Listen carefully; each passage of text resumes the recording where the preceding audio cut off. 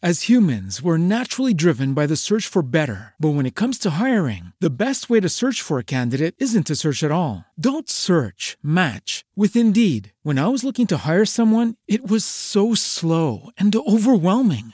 I wish I had used Indeed. If you need to hire, you need Indeed. Indeed is your matching and hiring platform with over 350 million global monthly visitors, according to Indeed data, and a matching engine that helps you find quality candidates fast. Ditch the busy work. Use Indeed for scheduling, screening, and messaging so you can connect with candidates faster. And Indeed doesn't just help you hire faster. 93% of employers agree Indeed delivers the highest quality matches compared to other job sites, according to a recent Indeed survey. And listeners of this show will get a $75 sponsored job credit to get your jobs more visibility at Indeed.com/podcast. That's Indeed.com/podcast. Terms and conditions apply. Temple University is ranked among the top 50 public universities in the U.S. Through hands-on learning opportunities and world-class faculty, Temple students are prepared to soar in their careers. Schedule a campus tour today at admissions.temple.edu/visit.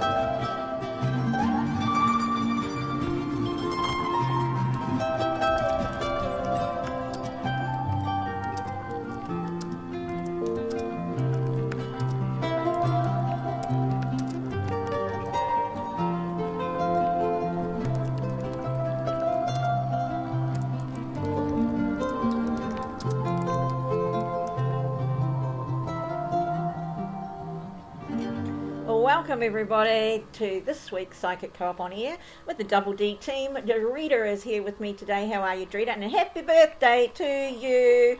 Ta-da! Happy birthday, my friend. Thank you. You're welcome. It was fun. I'm glad you had fun. I saw the champagne photo. You didn't end up with a headache? No, not this time. Not this time? I chose something different. I chose a really sour one, but I have a really mild cake with it. It was really nice. Oh, lovely. And champagne probably ages a bit better or a bit longer because, you know, this isn't a wine show, but one thing that has to be watched out for wine is the cheaper wines are often, they have a thing called Valcorin added to them, which is really toxic, and that kills bugs in it, which some people are allergic to. It causes asthma in some people. And the other thing is the word sulfides. They add sulfides to the bottle to kill germs in the bottle, but sulfides are also known to make people sick, but more expensive wines don't have it. They won't risk the altering of the flavour, you see. So I think the sugar affected me on it last time too, because I never been like that. Was it really sweet, was it? The other one I had, I got sick on it. Yeah, it gave me giggle fits. Okay. Like I wouldn't stop laughing. Okay. So you might have had, like, what do you call it, a sugar overload or something. Yeah, something. But I went with sour this time. I had no problem. We call it dry, love. We call it dry. That's dry? Yeah, that's dry. Anyway, not sour. Sour wine sounds bad. I'm not a drinker. Yeah. So you have dry, medium, or sweet wine. Yeah.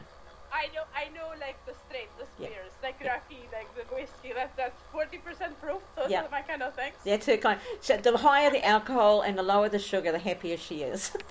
Yes, please. That's wonderful. She can drink whiskey, folks. Right. So let's get on with the cards. So we've got Don Fraser is our unsolved mystery coming up after our tarot card of the day. But today we're talking about and explaining the star card. And Drita's going to kick us off with her explanation for this card. Okay, the star card. Right after the tarot, actually I like it. And the star is all about hope and purpose and renewal. So the star card shows a naked woman kneeling at the edge of a small pond in this in Rider-Waite. So she holds two containers of water, one left hand that is represented the subconscious, and then the other one on the right hand that's the conscious. She pours water out, and it's like to nurture the earth, to continue a cycle of fertility, I'm thinking, and represents lush greenery around her. Those everything is growing. And the other container pours the water onto the dry land. I read these like the 5 rituals representing 5 senses.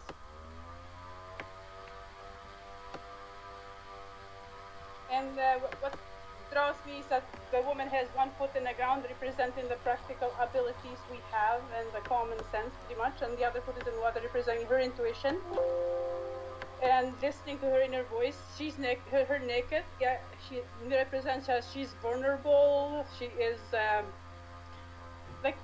stripped all out of her whatever was holding her back, so her essence. The stars are representing the chakras in all around her, so that is kind of the symbols, or should I say that the star card has in this kind of deck. So I find that interesting. Where did you get that interpretation from? Because Rider-Waite doesn't mention any of that stuff in his deck, but also he states clearly that the 8-ray star, is called the L'Étoile Flamboyante, which is an actual star, the name of one, and it's it's used as a symbol, a Masonic symbol.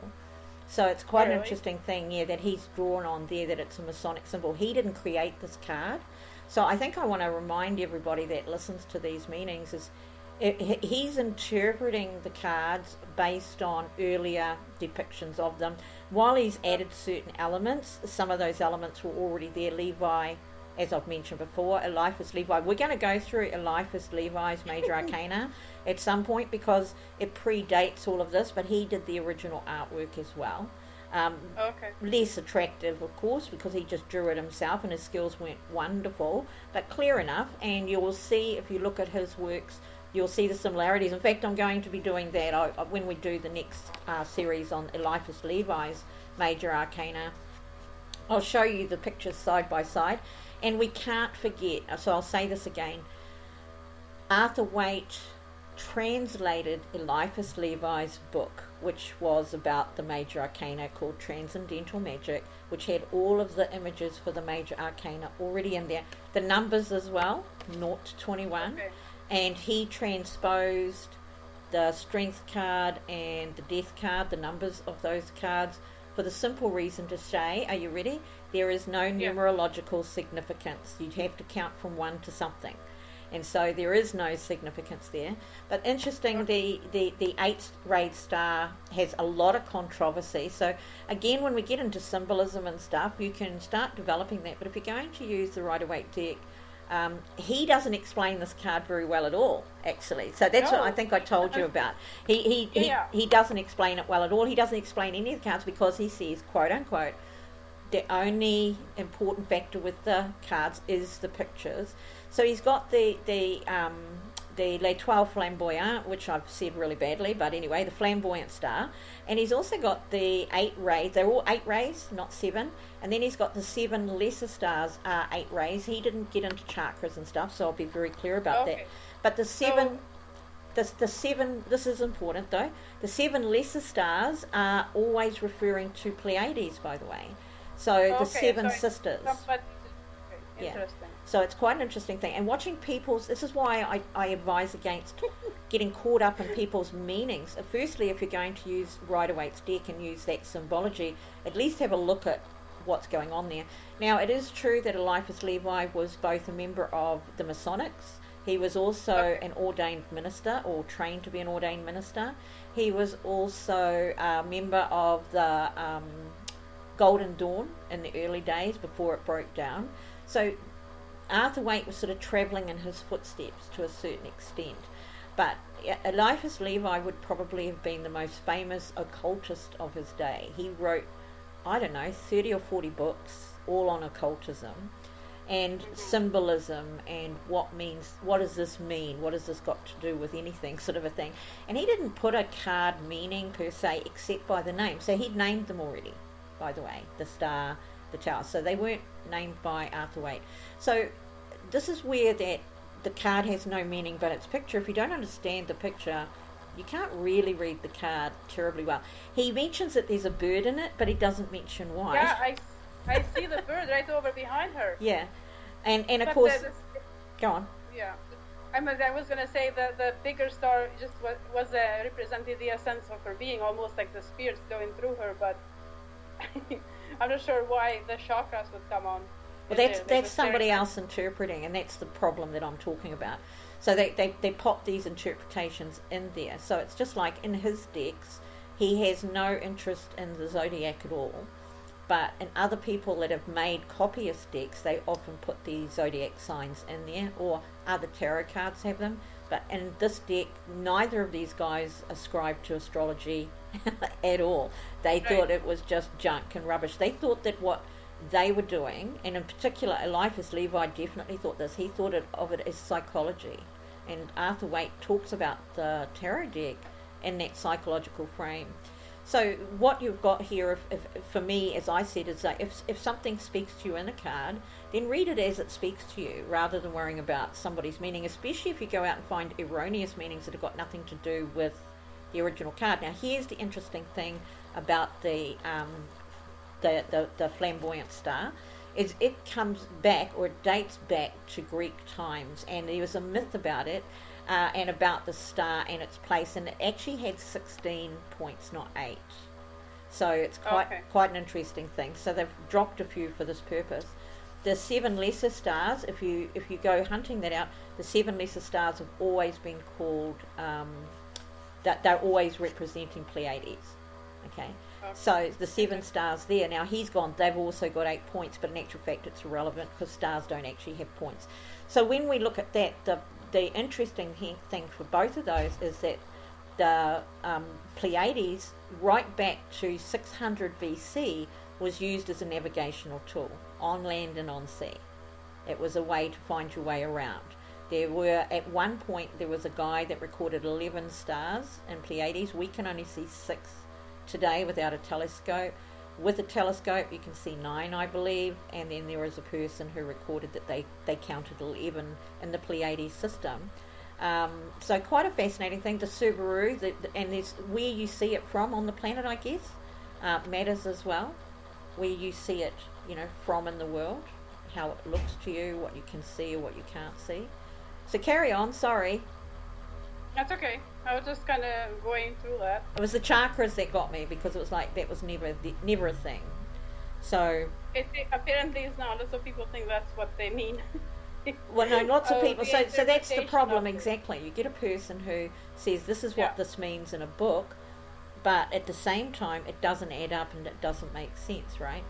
So for a start, we know there's more than 7 chakras, so it doesn't add up.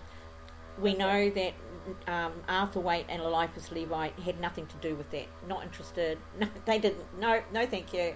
And we also know that the 7 sisters, or the 7 stars, are Pleiades. He would have known that.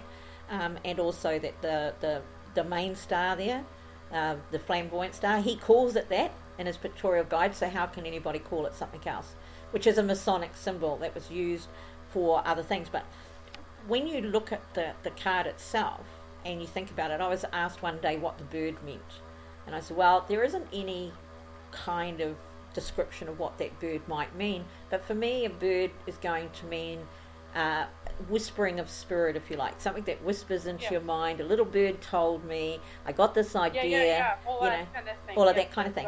And so I'm happy to interpret that way. And when that person saw my interpretation of that, they were like, oh, that's amazing. I said, it's in the tree, and a tree As humans, we're naturally driven by the search for better. But when it comes to hiring, the best way to search for a candidate isn't to search at all. Don't search, match with Indeed. When I was looking to hire someone, it was so slow and overwhelming. I wish I had used Indeed. If you need to hire, you need Indeed. Indeed is your matching and hiring platform with over 350 million global monthly visitors, according to Indeed data, and a matching engine that helps you find quality candidates fast. Ditch the busy work. Use Indeed for scheduling, screening, and messaging so you can connect with candidates faster. And Indeed doesn't just help you hire faster. 93% of employers agree Indeed delivers the highest quality matches compared to other job sites, according to a recent Indeed survey. And listeners of this show will get a $75 sponsored job credit to get your jobs more visibility at Indeed.com/podcast. That's Indeed.com/podcast. Terms and conditions apply.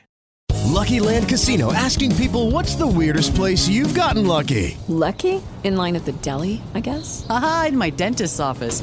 More than once, actually. Do I have to say? Yes, you do. In the car before my kids' PTA meeting. Really? Yes. Excuse me, what's the weirdest place you've gotten lucky? I never win and tell. Well, there you have it. You can get lucky anywhere, playing at LuckyLandSlots.com. Play for free right now. Are you feeling lucky? No purchase necessary. Void where prohibited by law. 18+. Terms and conditions apply. See website for details. It represents knowledge, it represents health, it represents living through ages. You know, trees could be 1,000 years old, and the people will come and go, right, in that period of time, but the tree is still there. So we've got a lot of things, and that's why I called mine inspiration, actually, mainly because of the bird. And I see why. Even the figure, and instead of having the bird, I put the word inspiration there. He talks about, doesn't he, the earth and the water being about creation, right? Yes, because you need one with the other. You can't have one without the other to kind of have anything really. Yeah. So you've got that side of it, and then the figure, in actual fact, is a Greek figure. He doesn't really say much about it. He tends to talk about, some people think it's this and some people think it's that, rather than actually saying what it is. Because Eliphas Levi had a very classical training and understanding, he would have known the Greek myths, and I see artwork, I see myths coming into all of these cards, so there's a conglomeration of things that only learned people knew back then. And Eliphas Levi was 50 years ahead of Arthur Waite, right? He was in his final years when Arthur Waite was charging forward as a middle-aged man, young to middle-aged man. And so when you start looking at that, and then you've got a classically trained French guy, by the way, so the L'Étoile Flamboyant is in actual fact a French description of this star. But I laugh at some of Arthur Waite's descriptions. He goes, what was it about the people describing this card as hope? I've always looked at people that said the star is hope as like, where do you get that from? A star navigates. You look to the stars to see where you're going to go. Isn't that right? And that was even because they're the night sky. It's like that's under the sky night. It directs you. It shows you the way, and so I think it's really important. Now, I think, what does he say about it? I'm pretty sure he said tawdry or boring or something like that in his description of people calling it the card of hope, and I see it read as a card of hope all the time. And I think that's just star? Yeah, and I think it's really sad. It's just like with the sun card. They say, oh, that's good things happening. It's positivity. It's like, no, it's not. So the elements in the card show differently. I've actually put an angel on my card. Oops. Yeah. So I put an angel on my card because the nude figure is actually I'm not sure if it's not Herodotus, a woman. In mythology, and of course there's the interesting part, because Pleiades in Greek mythology are the 7 daughters of 2 gods, and I can't quite remember the myth at the moment, but this to me seems to make sense for the fact that this person with her foot in the water, pouring the water with her foot on the land, which of course is that creativity. It suggests to me that that's where the original idea would have come from. Levi tells you they're not his ideas. He's transcribed them from somebody else's earlier drawings and interpretations. So it's quite an interesting thing when you start looking at it. He was born in the 1700s, died in the 1800s. Arthur Waite was born in the 1800s and died in the early 1900s, you know. So all through that, Mademoiselle Lenormand was doing her buzz. Yeah, before they even were doing anything. So it's quite an interesting thing. So I've called it inspiration, and I've created a ripple on my pond. And the reason for the ripple is when you get creative, when you get creative, when you get inspired, then the ideas start with you and they go out from you, and they need to be fed. There's your earth. They need to flow. There's your water. They need each other, as you said already, to go. And then, of course, I've created a kind of patterned volcano, if you like. You know, if something just takes off, it becomes multicoloured, multifaceted. It takes more people, it involves more people. But inspiration starts in a singular point, in a singular moment. And it's usually within your mind, within your heart, or a combination of both. So that's why I've called the card inspiration. So quite a fascinating card, really, because I think it's probably... I don't know. I suppose if I'm always talking about something, so even my stars have got lots of patterns and colours on them. And when I think about the tarot, I honestly think half the time it's so dumbed down by the meanings people give it that it no longer has the meaning that it's meant to have, which is the picture. The original tarot, you mean? No. Well, which is the picture. So the picture's the same. If the picture's the same, then the meaning doesn't change. If you create a tarot deck and you want chakras on it, put chakras on it. That's okay. I'm not saying it isn't. So, but taking something that has a meaning and denying the meaning doesn't make sense to me. Do you know what I mean? Yeah. But It's- lots of these other these tarot decks and it is cards, and I have lots of them have different meanings from different cards, so it's interesting. Well, if they've got different imagery, then that's fine, because I've got the Voyager Tarot and all the imagery is completely different. So the meaning should reflect the imagery on the card. That's the bit right there.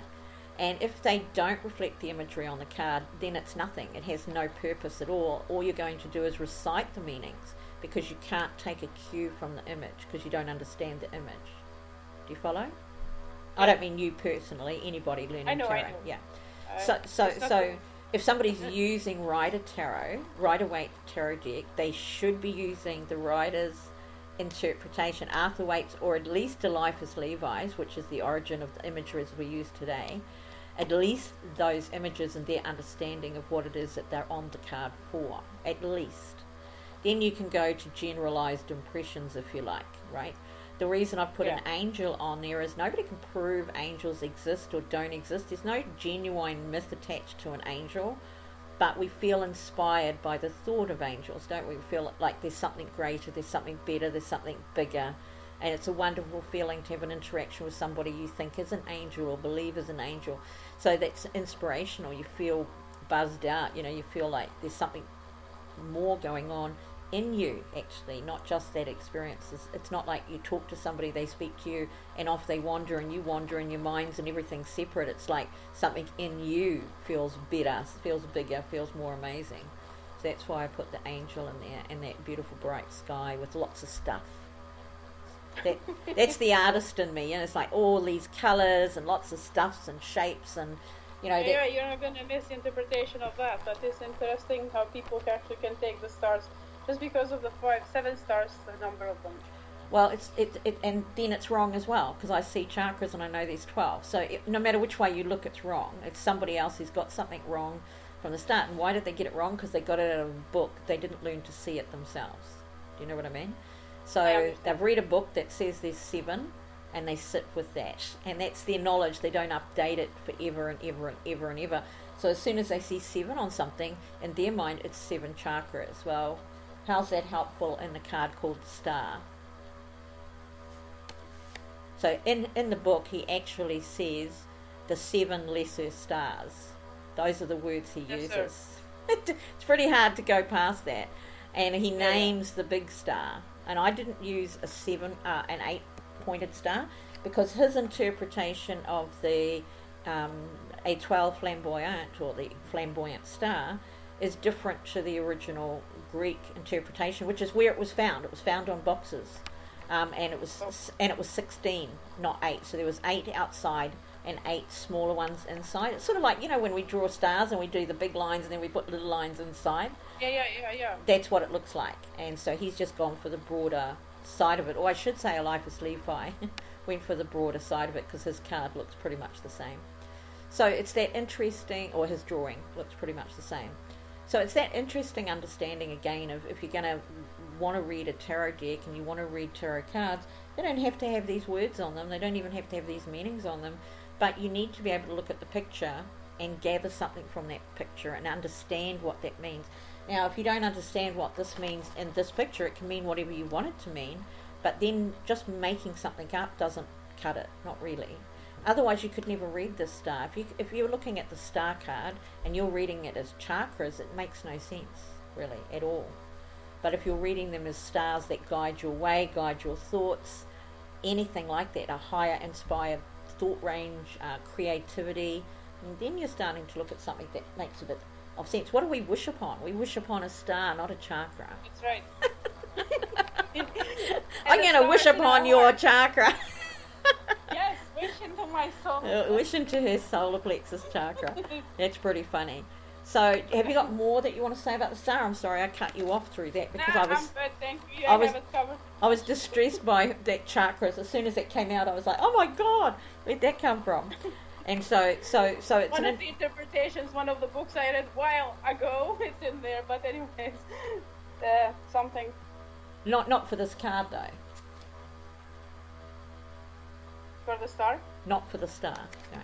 So in the star interpretations they're the Rider-Waite's interpretations down the side of them, and so with that there's like when you look at a main interpretation of a card. So that's my main bother even with that book, my Learn Tarot book, is there's a point in there you have to sort of give an example of what it could mean to somebody. Oh, okay. And those are the bits that I don't like, and I never did like them. Basically, even at the beginning of that book, I said basically learn what the pictures mean, because that book wasn't written for the Rider-Waite tarot deck, right? That book was written for tarot in general.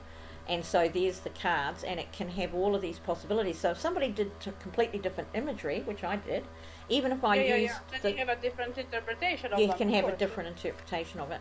And if I'd put the star on the card, you could still have a different interpretation of it, right?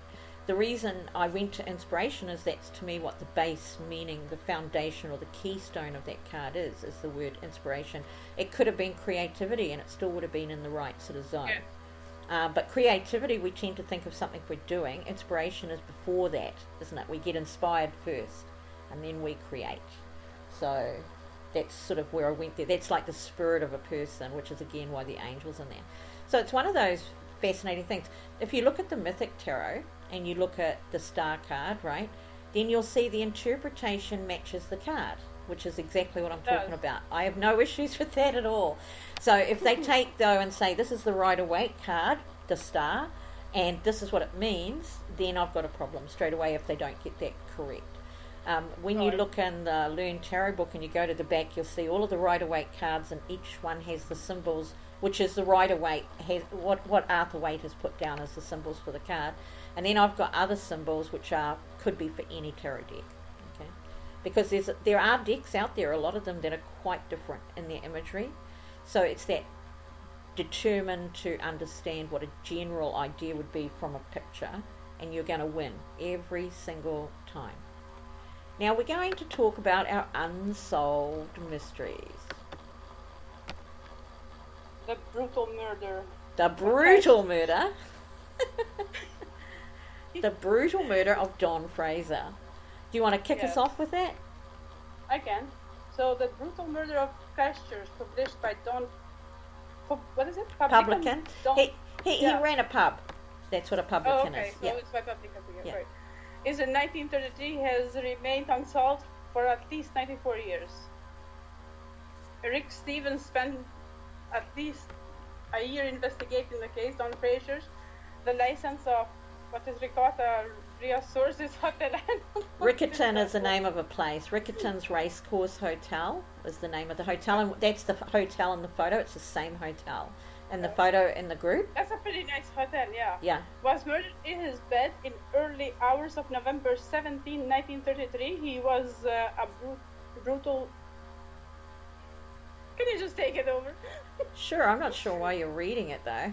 So it was a brutal killing, and it was sort of like an execution, because both charges from a double-barreled shotgun were fired into Fraser's chest at close range while he was in bed. So this is the crime. This is what actually happened. Neither the killer nor the shotgun were ever found, and the motive for the crime was never really known to the general public at the time. His character is hotly disputed to this day, and I've got to say there's things. As humans, we're naturally driven by the search for better. But when it comes to hiring, the best way to search for a candidate isn't to search at all. Don't search, match with Indeed. When I was looking to hire someone, it was so slow and overwhelming. I wish I had used Indeed. If you need to hire, you need Indeed. Indeed is your matching and hiring platform with over 350 million global monthly visitors, according to Indeed data, and a matching engine that helps you find quality candidates fast. Ditch the busy work. Use Indeed for scheduling, screening, and messaging so you can connect with candidates faster. And Indeed doesn't just help you hire faster. 93% of employers agree Indeed delivers the highest quality matches compared to other job sites, according to a recent Indeed survey. And listeners of this show will get a $75 sponsored job credit to get your jobs more visibility at Indeed.com/podcast. That's Indeed.com/podcast. Terms and conditions apply. Hey guys, it is Ryan. I'm not sure if you know this about me, but I'm a bit of a fun fanatic when I can. I like to work, but I like fun too. It's a thing. And now the truth is out there. I can tell you about my favorite place to have fun. Chumba Casino. They have hundreds of social casino style games to choose from with new games released each week. You can play for free anytime, anywhere. And each day brings a new chance to collect daily bonuses. So join me in the fun. Sign up now at ChumbaCasino.com. No purchase necessary. VGW Group. Void where prohibited by law. See terms and conditions. 18+. In there, like if you're going back to 1933, that was the Great Depression era. It was tough times. When you ran a pub, you had to run it with an iron fist, and there were different rules, different regs around. Like that, usually guys that ran pubs also drank with their patrons, but they had to maintain a certain standard as well. The fact that neither the killer or the gun was ever found is a bit of an issue, but also his character came into question when it probably shouldn't have. He was murdered, and there's no dispute about that. He was a tough man, but he also lived in a time when men drank till they fell over or got kicked out of the pub. So you could easily have little, pissed off somebody. Yeah, exactly. And you'd have little arguments or maybe even a fight, but he really had a good name for maintaining order in his pub. He was very strict, and he wasn't really gentle about removing people. But when I read the police transcripts on there, some people were very critical of that, which we'll talk about in the suspects part of this. But at the same time, you had to be, when you've got a guy with a belly full of booze and he's belligerent and you're trying to get rid of him, you can't just say, look mate. You start with look mate, or if you know him well, which you possibly do, you're going to grab him by the scruff of his collar and you're going to walk him out the door. They still do it to this day. Any bar with its salt has a bouncer, right? That's what they're there for. So the publican's not so much doing it now. The guy who owns the pub, it's usually somebody who's paid security, right? Or bouncer, we call them. It's been suggested that he would pick fights with his customers, but I'm like, after he's died, people that are still peeved with him, people that have been banned from the bar, may have things not so nice to say. And yet he may have on occasion got drunk and had arguments with some of his customers who were also his friends, who knows. But because egos kind of get into, depends if both people are kind of drunk, right? Well, that's the part of it, but the police, he never had any problems, so there's a question, and he'd run pubs for a long time, so he could possibly have been abusive or violent, but did this have anything to do with his death? And if it was only around drunks in his bar and maintaining discipline, then, who knows. And he was born in Charters Towers, which I've been through, in Queensland, Australia, in 1892. Trust me, that's a nowheresville. So, there would have been a dog-eat-dog kind of ruling in any bars in outback Australia. Back in the day, there still is to a certain extent. They can be really rough places. His family moved to New Zealand when he was 17, where he trained as and worked in a drapery for 14 years. So he was working in a fabric industry, and he became a manager in Hokitika, which is in our South Island, until 1925 at the age of 33. So it tells you that he was a diligent worker, right, and that he could organise. He could do all of those things. The countdown has begun here. This is the countdown to his death. Da-da-da-dum. I wonder. It's now, from this minute, it's 8 years remaining of his life. And in 2 years from that moment, at age 33, he would take over the license of a Washdyke Hotel. And 2 years after that, he'll move to Riccarton.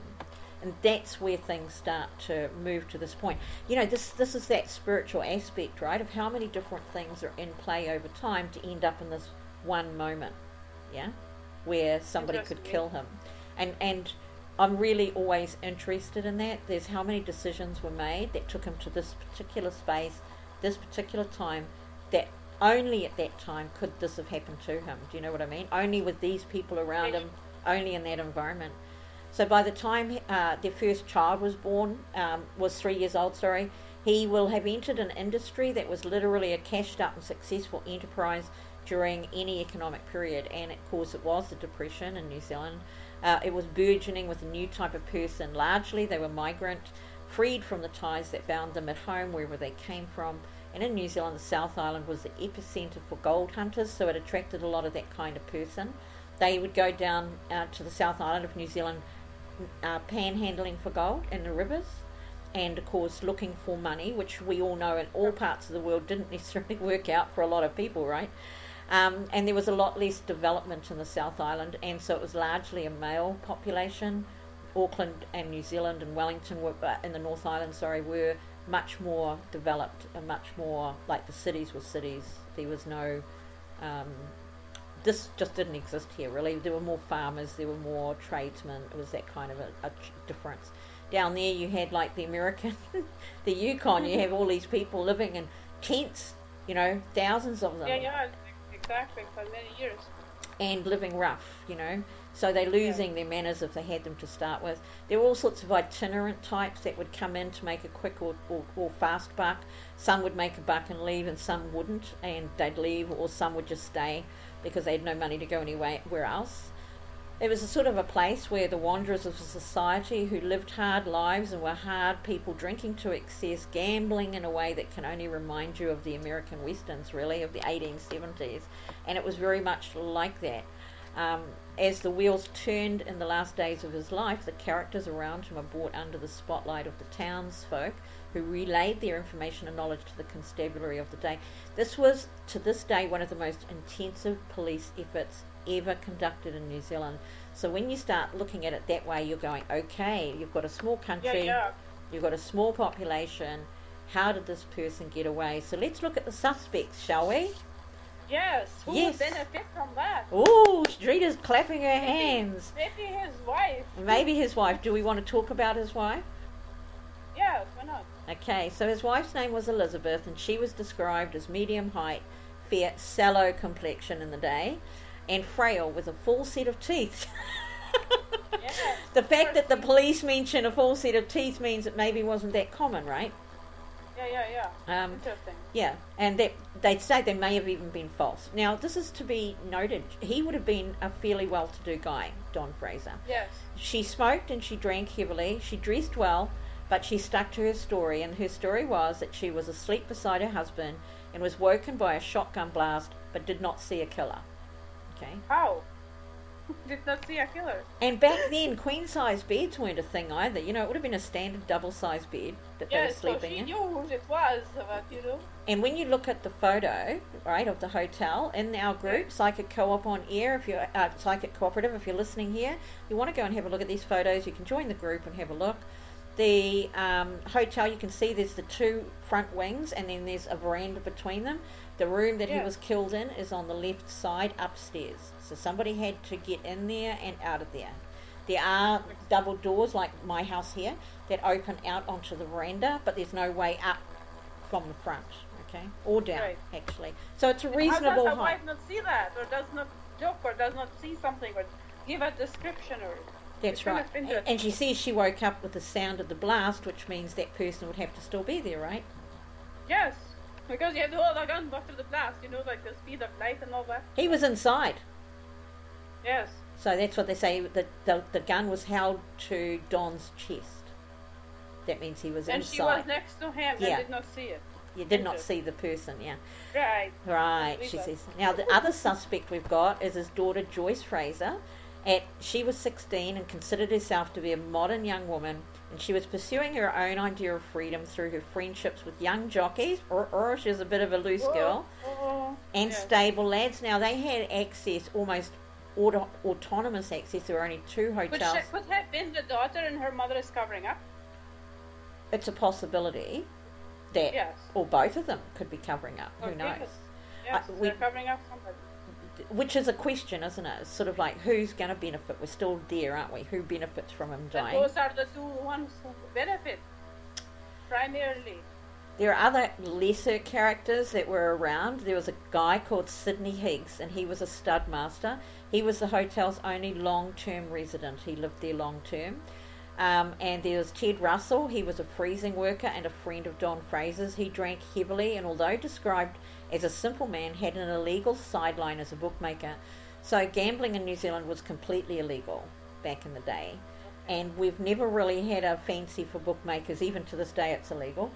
Some countries you can have both, but not here. TAB and bookmaker. So he took bets at the pub.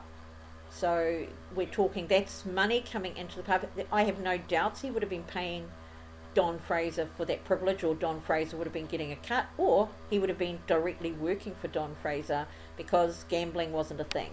And Riccarton, so now we're looking at this area and we're looking at, it's called the Racecourse Hotel. There was a big flash Riccarton Racecourse right next to it. So people couldn't bet at the racecourses, they could only bet somewhere illegal. Yeah.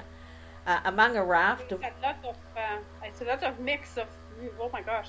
No wonder it's confusing. There's a lot of people. And then you've got that possibility of somebody having lost big, right? Yes, and then coming after him. It's always a possibility. Most pubs did have a good bookmaker, or have a bookmaker, and you can still find them today. I had a friend, we called him Stevie Wonder. He was a magic man with numbers. He worked at the distillery when I was there. And he'd go to a pub in Newmarket and he would sell, I can tell you because he's dead now, and he would sell odds where guys would just come in, they would go up to him, he'd write their bets in the book, he'd take their money, and then if they won, they'd come and get their winnings. And even though there were other ways to do it, there were still old codgers, old guys that would still do it that way. They prefer, and his odds sometimes would be better, so playing over or under the odds to the TAB. So the thing is that, it was a thing. These guys would sit in a corner of a bar and they would be there on race day a couple of hours beforehand or from the morning, and they would just have their little notebook and a pen and take their bets. They would have a lot of money, so I have no doubt that somebody had to be standing around. Somebody got pissed off here. Well, I also think somebody would have had to have been a bodyguard for him, because he would have had thousands of dollars at a time when people were starving in the South Island of New Zealand because we were in a depression. So that would be to attack the bookmaker. But there are a lot of accounts of Fraser's inquest in 1934, which provide us with a remarkable view of hotel life and a group within New Zealand society in the 30s. It's the view into a world which otherwise might have actually got a bit lost to history. So him getting murdered and the cops keeping such a great record of everything that went on and all of the players and what they were doing gave us a glimpse into something we might not have been privy to. It's quite an interesting thing, because it had a lot of secrets, infidelities and extravagances, a lot of what we call fast living now, because they had so much money, but it was all cash. So, bye-bye to the tax man. There'd have been a lot of double dealing, there would have been a lot of thefts, right? It's like pretty roughneck. Lots of criminality on there. Lots of it. The files also show us that at the height of the Great Depression, there was plenty of money to be spent and made at the Racecourse Hotel. Gold sovereigns and large sums of cash were even hidden in cupboards and wardrobes. So it was all cash money, as opposed, we didn't have checks. Nothing traceable. And again, I think the tax man would have been an enemy as well. So hiding money from the government would have been part of the game. Don had a few enemies over time, though again, it is to be said that publicans get to deal with the worst of the worst in their worst frame of mind, usually like the word drunk, on a daily basis. Pubs in New Zealand closed early, so everything was drink fast, get as drunk as you can, and there were only men really in the bars and maybe a few loose women. It was not a common thing for women to go to bars. So these were not cosy little corner pubs that they had in England, or these were full-on swill centres where people were just swilling booze and getting drunk as fast as they can. A hotbed of gamblers. I mean, can you imagine the amount of money passing through this place? And, again, hard men. One of the disgruntled persons that spoke to the police was a horse trainer, and he was thumped by Don, and that's how the police record wrote it, that Don Fraser thumped him. And that's because he caught him urinating on the wall of the hotel. And I could just see, yes. Thump him too. Gita would thump him, all right. As humans, we're naturally driven by the search for better. But when it comes to hiring, the best way to search for a candidate isn't to search at all. Don't search, match with Indeed. When I was looking to hire someone, it was so slow and overwhelming. I wish I had used Indeed. If you need to hire, you need Indeed. Indeed is your matching and hiring platform with over 350 million global monthly visitors, according to Indeed data, and a matching engine that helps you find quality candidates fast. Ditch the busy work. Use Indeed for scheduling, screening, and messaging so you can connect with candidates faster. And Indeed doesn't just help you hire faster. 93% of employers agree Indeed delivers the highest quality matches compared to other job sites, according to a recent Indeed survey. And listeners of this show will get a $75 sponsored job credit to get your jobs more visibility at Indeed.com/podcast. That's Indeed.com/podcast. Terms and conditions apply. Him good. He never went back to that pub, which means, as in most of New Zealand, there is a pub or a hotel at the other end of the main drag around the corner, and there was the other hotel, and the other pub was called the Riccarton Hotel. This was the Racecourse Hotel. There would have been a few around. Anyway, the weekend, when he did that, it said that he didn't go back, which suggested that he didn't want to go back, or he was told, don't come back, take your pick. Another farmer, these are our suspects, another farmer said he bore no malice towards Fraser, even though the publican had struck him at an after-hours drinking session at the Racecourse Hotel the weekend before the murder. So he'd given him a thump as well. And afternoon, because it was illegal for pubs to be open past 7 p.m. Okay. Right. So these guys would have shut all the curtains. They still do that to pubs that have closing times or days not allowed to open. Shut all the curtains, they'd go to a back bar, and they'd keep on drinking after a massive dose earlier in the afternoon. I can imagine if you'd won a bit of money, right? If you'd won a bit of money, that you'd be jolly and spending all that money. They didn't have the pubs or the bars or the restaurants at the racecourse back then. Anywhere. Exactly. So, and then of course we've got a labourer who fell foul of Fraser when he tied his horse to the hotel fence. Police noted that Fraser gave him a hiding. Gave him a hiding for it, and they also noted that there were no reports on the hiding. In other words, he didn't report it to the police, he didn't make a complaint, but I could see why he wouldn't want a horse tied to his hotel fence either. If it bucked, kicked, or if anybody was cruel to the horse because they were drunk, it would wreck his fence, right? So he gave him a hiding. So we've got him thumping people. We got him giving people hidings. Tough boy, I like it. He's a tough man. Ego there, yeah. Well, he was looking after his property as well, right? Because it was his property, he owned it. He leased it, I'm not sure which. In October 1931, Fraser refused to give a reference to these are all our suspects, there's a few. He refused to give a reference to a departing employee. Her husband decided to intervene, and this led to a fight and was reported to the police, but no action was taken. So he had a fight with the woman's husband because he basically sacked her. But there's a guy that's obviously gone to the pub to have it out with him, right? So you've got this side of it as well. And if he waited till Don was already drunk, it probably wasn't a great idea. Riccarton is a racing. Exactly. The thing is same thing. Yeah, and of course Riccarton to this day, Riccarton Racecourse is one of our biggest, most prolific race courses. And so back then it was a racing town just outside of Christchurch. Horses were the name of the game, and in the 30s this industry was fraught with all manner of gangsters, players, gamblers and bookies. I just love saying all of that stuff was here in New Zealand. We are not backward. We have as much bad stuff as everybody else. It was an arena of big wins and big losses. The Racecourse Hotel stands right beside the racetrack, inviting to those who have filled their pockets and providing boozy solace to those who lost a chunk of their week's pay. I'm actually quite proud of my writing now I'm reading it. I like it. Me too. I was just like, oh. I just couldn't pronounce those long words because I just... That's okay. And they were just place names, really, in New Zealand slang, some of it, I guess. But that's all right. He was a character. He was volatile, but he was also a community man. William George Thomas, alias George William Thomas. Let's work that out. New Zealand names, English. In England, so they call it an alias, but in England, what they would do is they would name a boy, the first name would be named for an ancestor or for the crown, for the king or whatever. The middle name would be the name that they wanted to give them. Okay, so William George Thomas was probably his given name, and when they say alias George William Thomas, it probably meant he went by George. All of my uncles went by their middle names, so I know that one.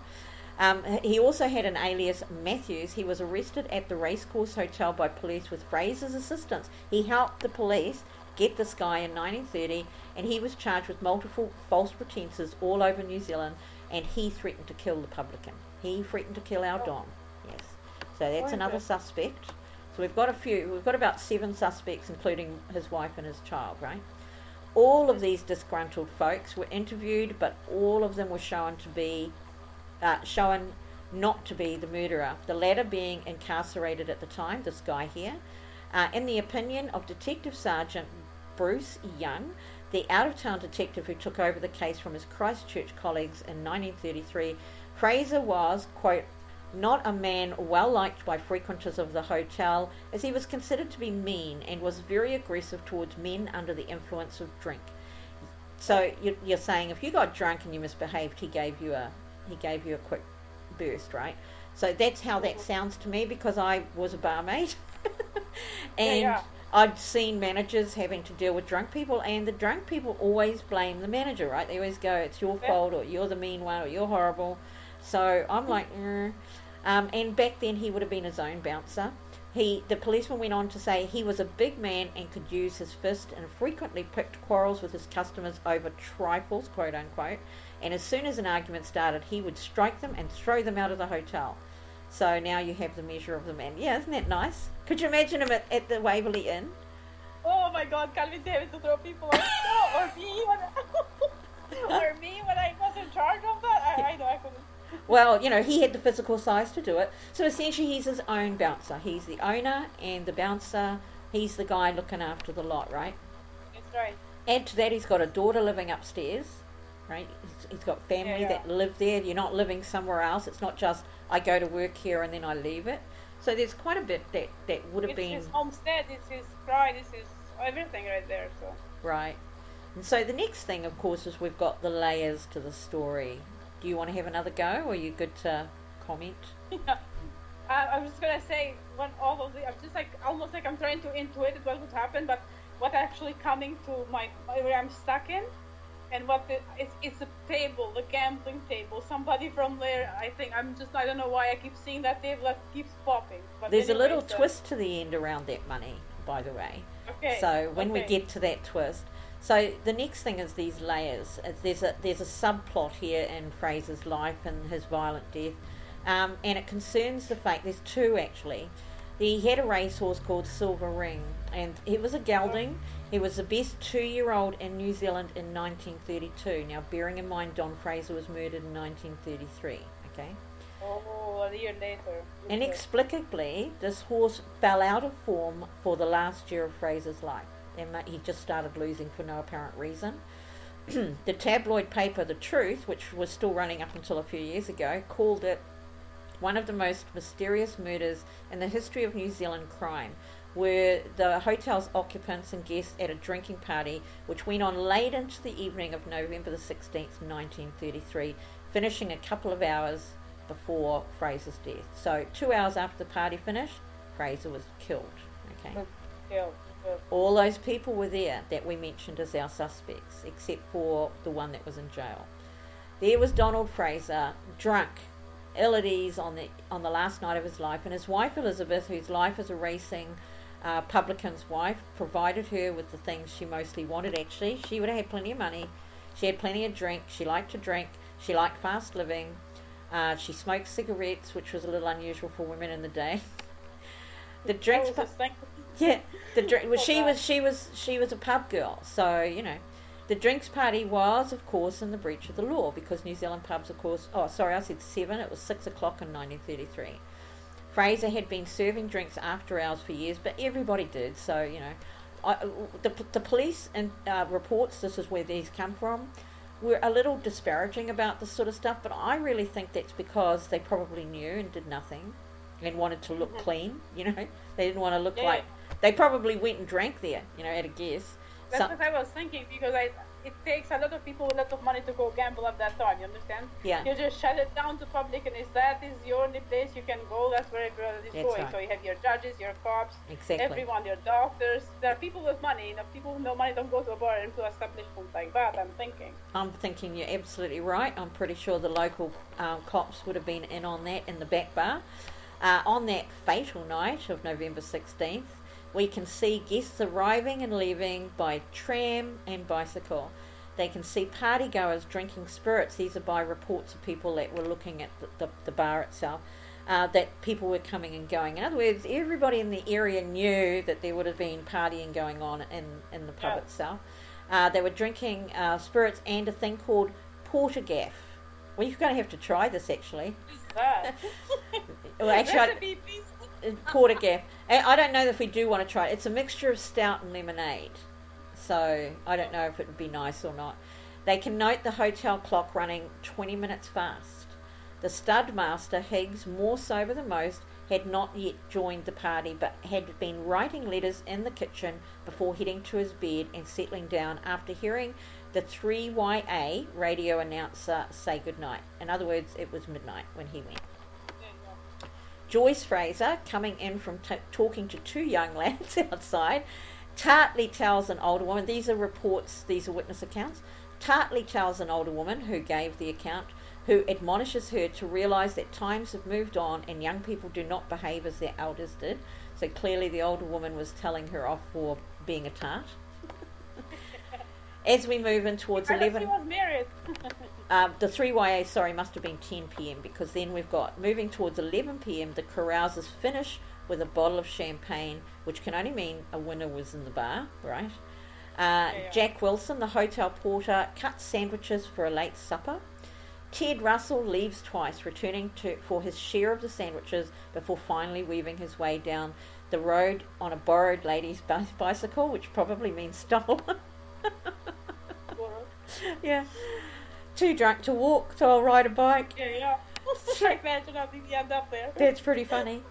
So through these tableau walks Donald Fraser. He comes on in, or staggers perhaps, for he is very drunk. Fraser serves customers, conducts small items of business, which would have to be about gambling, taking money, giving money, whatever, finishing things off, places an arm around his daughter while sitting on a couch, and then sinks onto the third step of the main staircase before he is helped upstairs to his bed.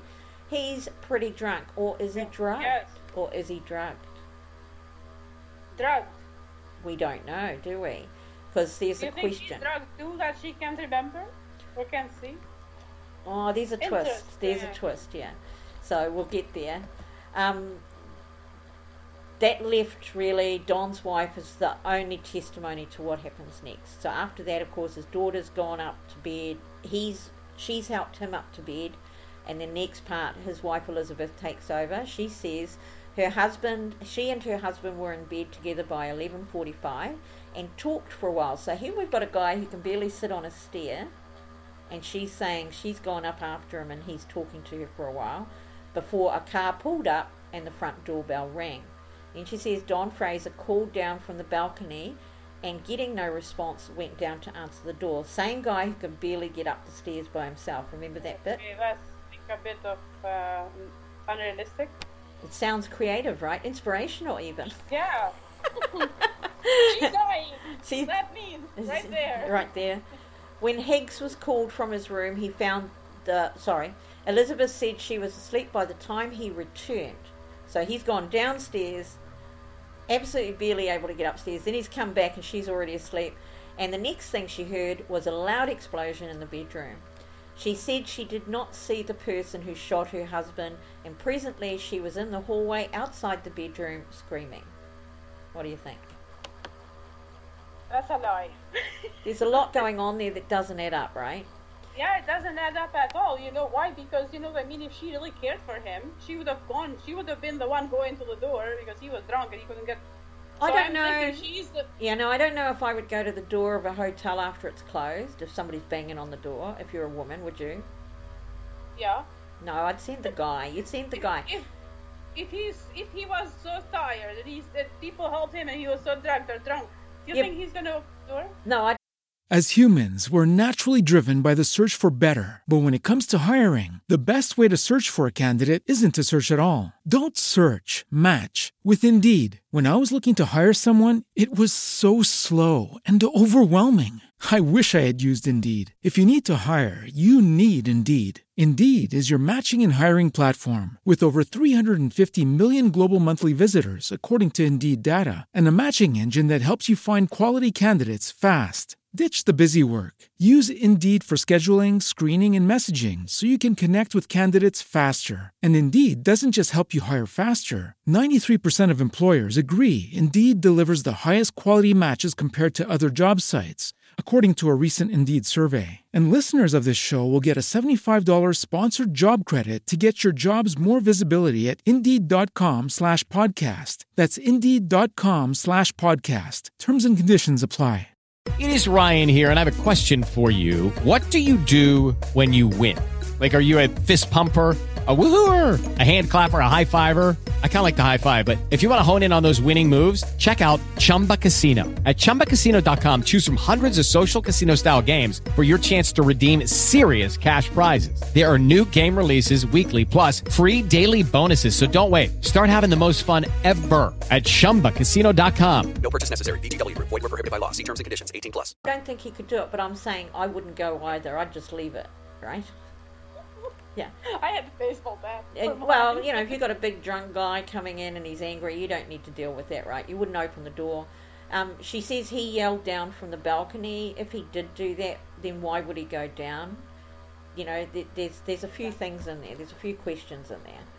And then if he went down and somebody was trying to kill him or wanting to kill him, then why would he get shot in the bedroom? Why not kill him down there? Exactly. You could have killed him at the front door. There's a whole lot of weird stuff, right? Yeah. And there was no cameras back then, so it's not like he's got to hide from that. You can't rewind, right?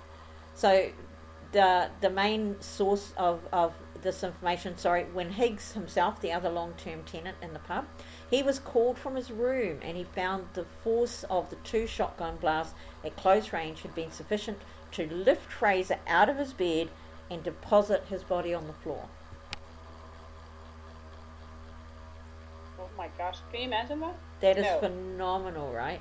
So a double-barrel shotgun at virtually point-blank range had that amount of force. The killer was nowhere to be seen. That's according to, now we're talking about Higgs, the other guy that was living there. The main source is the police files and the inquest reports from 1934.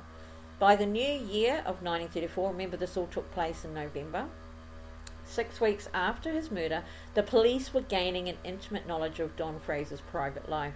After all, it was a fairly public one, so there were plenty of people that had plenty to say. Even in small towns, folks can have a secret life, but one that nobody knows anything about. Probably one of the bigger misnomers is the belief that everybody knows everything, and I've heard that in lots of little places that I've lived. I've lived in a big place and I've lived in little places, and nobody knows everything about everybody. If somebody wants something secret, they know how to keep it that way. And in a small town, they're probably better at it because they know once it gets out, it's gone, One of the interesting things, of course, is that there's another bit of a twist in here. For the police to put everything together, they had to look at every single interaction he had, and it made it easier to connect the dots, eliminate suspects, and track movements of those who may be involved. So there's a slight difference with Don. He worked and lived in a public space, living in the hotel in his upstairs room, and everybody living and in his area, knew exactly when he was in, when he was out, what he was doing. Everything is because you see this right there. When he was working, even when he was out, he would hear everything that went on. Anybody else would hear it. In a hotel like that, you hear if he's having an argument with his wife. You'd hear it. Exactly. If you were living. He knows secrets of when you work in a hotel, you know the secrets of everyone. That's right. Everybody will bring their girlfriend there or their sisters there or anything like that. Like any wheeling and dealings, you'll know. And they keep talking about the long-term guest, and so we can only assume that there was no short-term people staying there, because quite a striking realisation. It's a fairly large hotel with one long-term guest, and of course the usual comings and goings of travellers. There's also his daughter living there. There would be horse folk that would stay there because they would be travelling their horses down country to the big races, so they would be staying there as well. Salespeople, businessmen, and a raft of transient types. The police discovered that Don had two great passions during his last months, and here we go. Are you ready?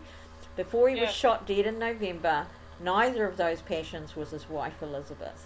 So she's pissed off. Her fortune will go somewhere. So. Maybe. So one of his passions, of course, was his racehorse Silver Ring. It was a chestnut gelding, and it was the first and only racehorse Fraser ever owned. Accounts vary as to how much Fraser paid for him, but in 1933, the year that he was killed, the horse was valued at £300. That's a lot of money. Back then, a lot of money. Only slightly less than the amount paid for the younger Phar Lap.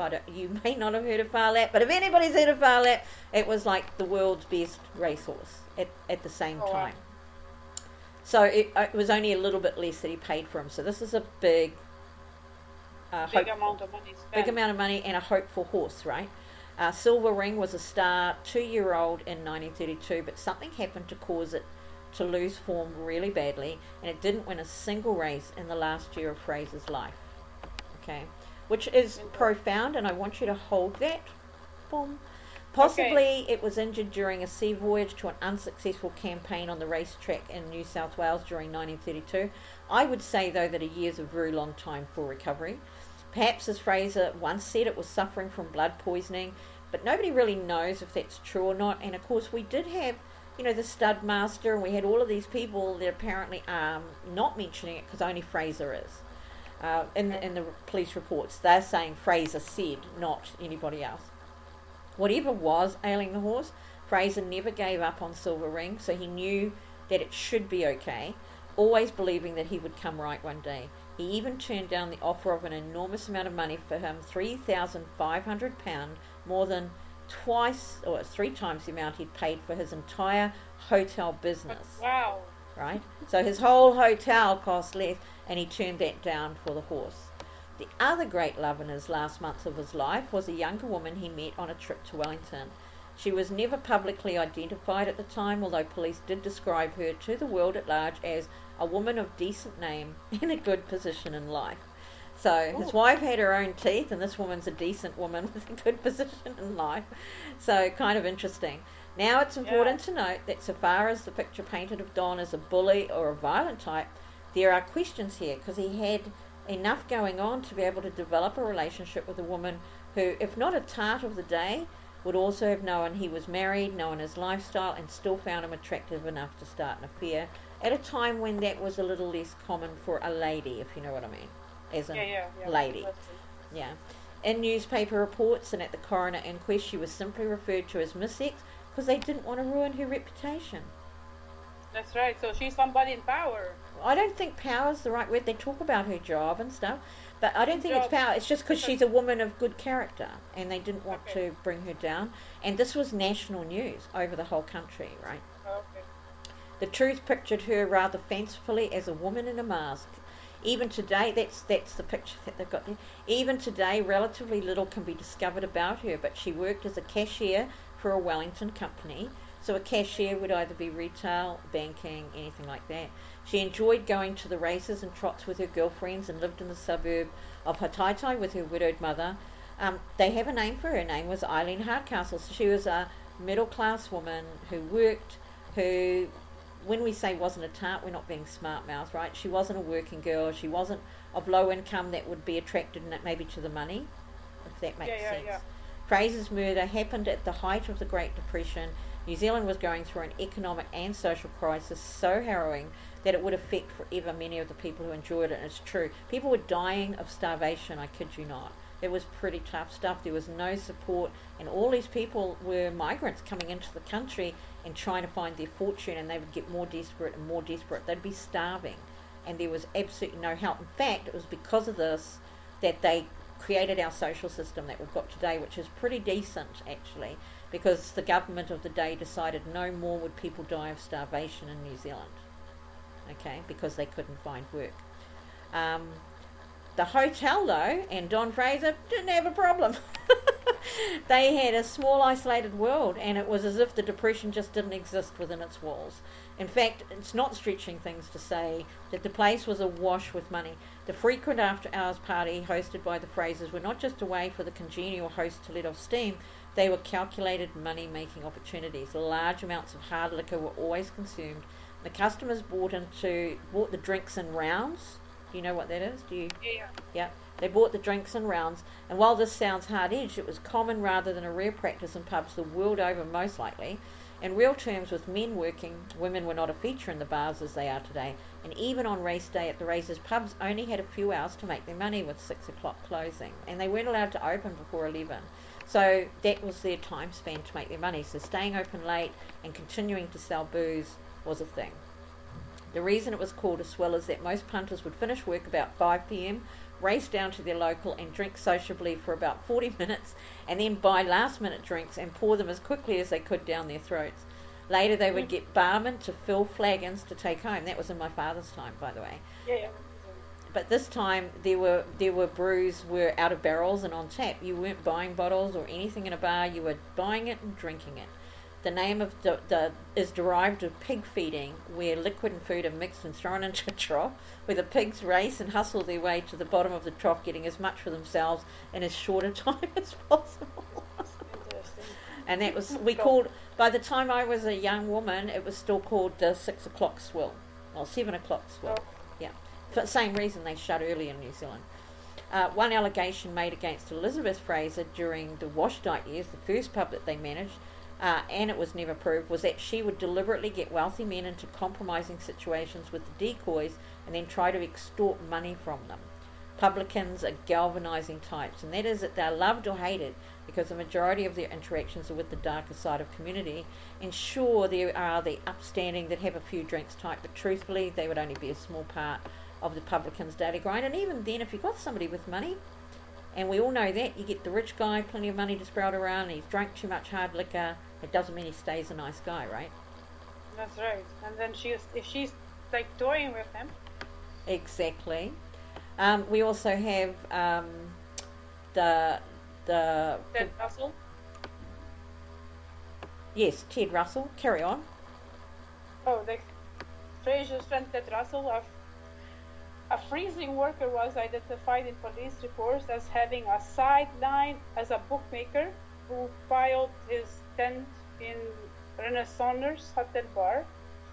He's safe to assume that Fraser would have known about the condoned illegal activity. Yeah, because it was illegal, so he would have had to have had Don's permission, right? He would have had to have his.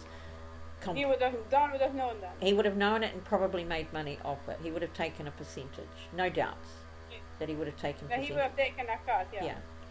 Although it brought in business, he may not have felt the need for it. I'm thinking, right? It's a possibility. So you've got two sides to look at that. If people came in and they spent money at his bar because the guy had the gambling there, then he probably wouldn't care too much. A lot has been going on in this hotel. Like everything you'd ever think possible is in one place. It's a central, and there would have been hooking as well. No doubts about that as well. You know, so the authorities weren't dealing with it. He never had any claims against him. So the police probably, had a fair knowledge that as long as there's no problem, and like we said before, they were probably going. Bruce Young was a little bit of a different cop. He came from out of town. He came from out of a city. Christchurch was a city. He decided that Fraser's conduct had got progressively worse in the years after they took over the Riccarton establishment after they took over the Racecourse Hotel. Both him and Elizabeth drank heavily, especially being she was a heavy drinker of spirits. It's an assumption that their drinking got worse, as I have yet to meet a teetotaling publican anyway. So all of these are determined after his death that this is what happened, when it may not have been like that at all. It's just, now you're looking sort of a thing, right? Oh, I see what you mean. He so Young. Bruce Young, that's the policeman, that's quite disparaging. He noted that women of low moral character were encouraged to visit the hotel. And I'm like, of course, you know. Why are they blaming women? Well, they were bringing women in to keep the men there, right? Yes. No doubt. No doubts at all. And they'd probably get free drinks, maybe a free room for the night. They'd probably get paid by the guy. Who knows? Right. Maybe not. Maybe they just had a good time girls, party girls. That's right. But Bruce Young, that cop that came in 1934, was very disparaging about everything to do with the Frasers, the hotel. So I think he may have been an upstanding kind of a guy. And being from the city as well, he was more about the law than he was about, turning a blind eye. He considered that a number of Fraser's friends were undesirables. So, it's a pub. That's all we've got, right? Fraser's 3 bank accounts totaled about £670, which is a lot of money. Okay, so he was making money, no doubt. No doubt. At this point, I'd have to say, too, you often hear modern equivalents in dollars, but these are wildly inaccurate for a really good reason. It actually annoys me because what you can buy for the money determines its value, not the actual what you turn it into. A dollar exchange is not a dollar value, is what I'm saying over time. The equivalent placed on that for today is about $70,000. So although it's a decent amount today, it's not a fortune. You couldn't buy a house with it. Having said that, back then we're talking about him buying a whole business for $3,500, a whole pub, right? So value for money suggests $70,000 or the equivalent to that in his bank is a lot of money just in savings, right? It's just savings. If you look at the value in 1973, you could buy a house for $50,000 in New Zealand, in the city, in Auckland, not down where he was. In 2020, it's barely a deposit, right? So that's the kind of thing you're looking at. The value of that £670 was probably the equivalent to 4 years' wages for him. Not for everybody else. For everybody else, it's a lot less, And in a depression time, people were dying. The average wage around then was about £200 per annum. Okay. So 670 in the bank's 3 years' wages, right? So he accumulated a lot of money then. He accumulated, and that's over his expenses. He's still got to pay expenses. He's still got to pay for stuff. So it is a lot of money. But wait, there's more. On the night he died, there were also large amounts of gold and cash in the hotel, including sovereigns and half sovereigns to the value of £30 in Fraser's wardrobe, and more than 8 in his trousers or on his mantelpiece. Strangely, there was also £124 hidden in a linen press in a cupboard in the hall. As the police found these, no one either knew of them or killed him to steal them, because they were still there after he died. So I don't know, the way they put it, it's like the police found it, but I doubt that they would have looked in the linen press in the cupboard in the hall for the gun. Maybe, I don't know. I'm not sure why they would have looked in there. Maybe searching for clues and stuff. Perhaps, or somebody told them to look there. To say, look, it can't have been for the money. In July of 1933, just before he was killed, so now we're down to 4 months or so, he attended a race meeting at Wellington, leaving his wife in charge of the hotel. He travelled as he usually did on the overnight ferry to Wellington, which is in the North Island, so he had to get the ferry over from the South Island. And he ran into a woman called Eileen at the Trentham Racecourse on the same trip in July, and took her and some of her friends to lunch. Back in Christchurch, he wrote her to a friend in Wellington and mentioned her name. So this information got passed on, and the young woman wrote back. So it was the beginning of an affair. Donald now had only 5 months to live. Did the affair have something to do with it? Yeah, I was thinking about that too. So now we've got money, we've got a horse, and we've got an affair. Fraser wrote... Did he have a wife? If she knew about it? Well, he told her. So here we go. Now, bearing in mind too that New Zealand had early voting for women, the first in the world. We had early marital laws, all of that sort of stuff protecting women, by the way. In the 30s, we certainly had them. Fraser wrote long and rambling letters to this woman, and he would say to her things like, "Dear girlie," and "little sweetheart," to address her. She appears on the Wellington East electoral roll as early as 1928, which means she was at least in her late 20s and perhaps a little older when she first met Don. So he also referred to her as Little Miss Independence. So we're not talking as much of a rough guy, right? We're talking a businessman. No, he's actually a sweetheart. He was well, I don't know about that, but he was a manager of a drapery. He knew how to talk to people. He knew how to manage people. He had authority and he had money. He had a lot going for him, in fact. Yes. In September, just a couple of months before, he returned to Wellington, taking his car. For 2 weeks, the lovers took an extended road trip through the North Island, travelling as man and wife while staying in the better hotels. The image so far constructed of Fraser is that of a violent and authoritarian bully. But in his correspondences to Eileen, something else shows, He goes, "I love your little lady-like ways, sweetheart. They are good." Another thing, "I am not going to explain them, but I love them. Nothing seems any trouble for you to do for me, and you are very thoughtful towards me. You are lovely, and I love you." So this is the things he's writing to her in letters. He also wrote, "Sweetheart, I enjoyed my short stay in Wellington last weekend, and did I not enjoy the trots? Of course I did. It was simply glorious to have you with me, darling. I did enjoy it.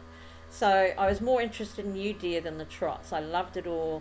I mean, this is a man with obviously a softer side. Now we've got to think about Elizabeth, his wife. I mean, obviously having an affair is not great. But we think about Elizabeth, his wife, who would have been a tougher character, right? She would have been, she was a drinker. So drinker, smoker, in her element in the pubs, but maybe not the most feminine. Before long, the people who knew of the affair included his wife, Elizabeth. By the time Donald and Eileen returned to Wellington, Elizabeth was also in the capital, which is Wellington, New Zealand's our capital, looking for her husband, and she booked into the Royal Oak Hotel downtown. Whether by accident or design, nobody knows, and she encountered Don and Eileen together at the Trentham races. Uh-oh. The next morning, she turned up early at the house of Don's mother to see if her husband had been sleeping there, and as he said he would, he was absent. In fact, he had stayed the night at Eileen's bed in Hataitai, and Elizabeth threw her arms around the neck of her brother-in-law, Dick Fraser, and told him that she had seen Donald at the races with another woman. She was very wild and crying bitterly, Dick told the police. What I find interesting about this is that it may be likely that Don had not only informed his wife of where he was going, but why he was going there. He was leaving her, I feel it. There was clearly no expectation upon running into Don that his paramour at the races that he would go and stay at the hotel where his wife was. And I say that because she didn't go back there. So that means she didn't expect him to go back there. So I'm thinking he probably had told her or let her know before he came away that this is what's going on. It may be the whole hunt for him at his mother's was a ploy to ensure that his affair was out in the open and that she would be seen as the bereaved or the victim, right? Yeah. She wasn't the type to suffer in silence. No, I can tell she's making She's making it. She's freaking out. Interesting. After he got back to Christchurch, they had a big argument so loud and explosive that it sent Joyce, the daughter, running out of the hotel to the detached cottage behind. They may have had fights like that though before, because there's a detached cottage on the property and she was comfortable enough going there, or she may have been seeing men in that detached cottage as well. So there were a few comments about that. Don had a difficult, Joyce said, "I had heard a noise in my mother's bedroom. I heard my father's voice. He seemed to be very angry. As I came in, he went to tear up her coat and I went to take it from him." Elizabeth Fraser later said that her husband was angry because she had taunted him with the assertion that she too had a lover, something she subsequently denied and which she said she made up just to annoy him. Donald Fraser had a different account of the argument, which seems to have occurred on the night of October 26, 3 weeks before his death.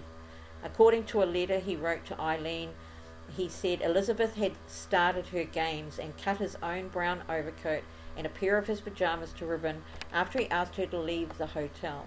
He managed He managed to save a checked overcoat from Elizabeth's scissors, but quite a lot of my clothes are gone.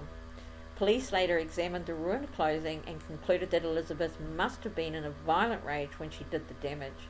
Sidney Higgs overheard part of the argument and said to Pat Dorr in the kitchen, "There is a Donnybrook upstairs," and she replied, "You've only heard the tail end of it." So his daughter lied, right? Because she said it was him doing the yelling, not the mother. So the daughter lied for the mother, which is another interesting thing, right? How many times does she lie for the mother? Well, there you go. And then we get to the final part of this story.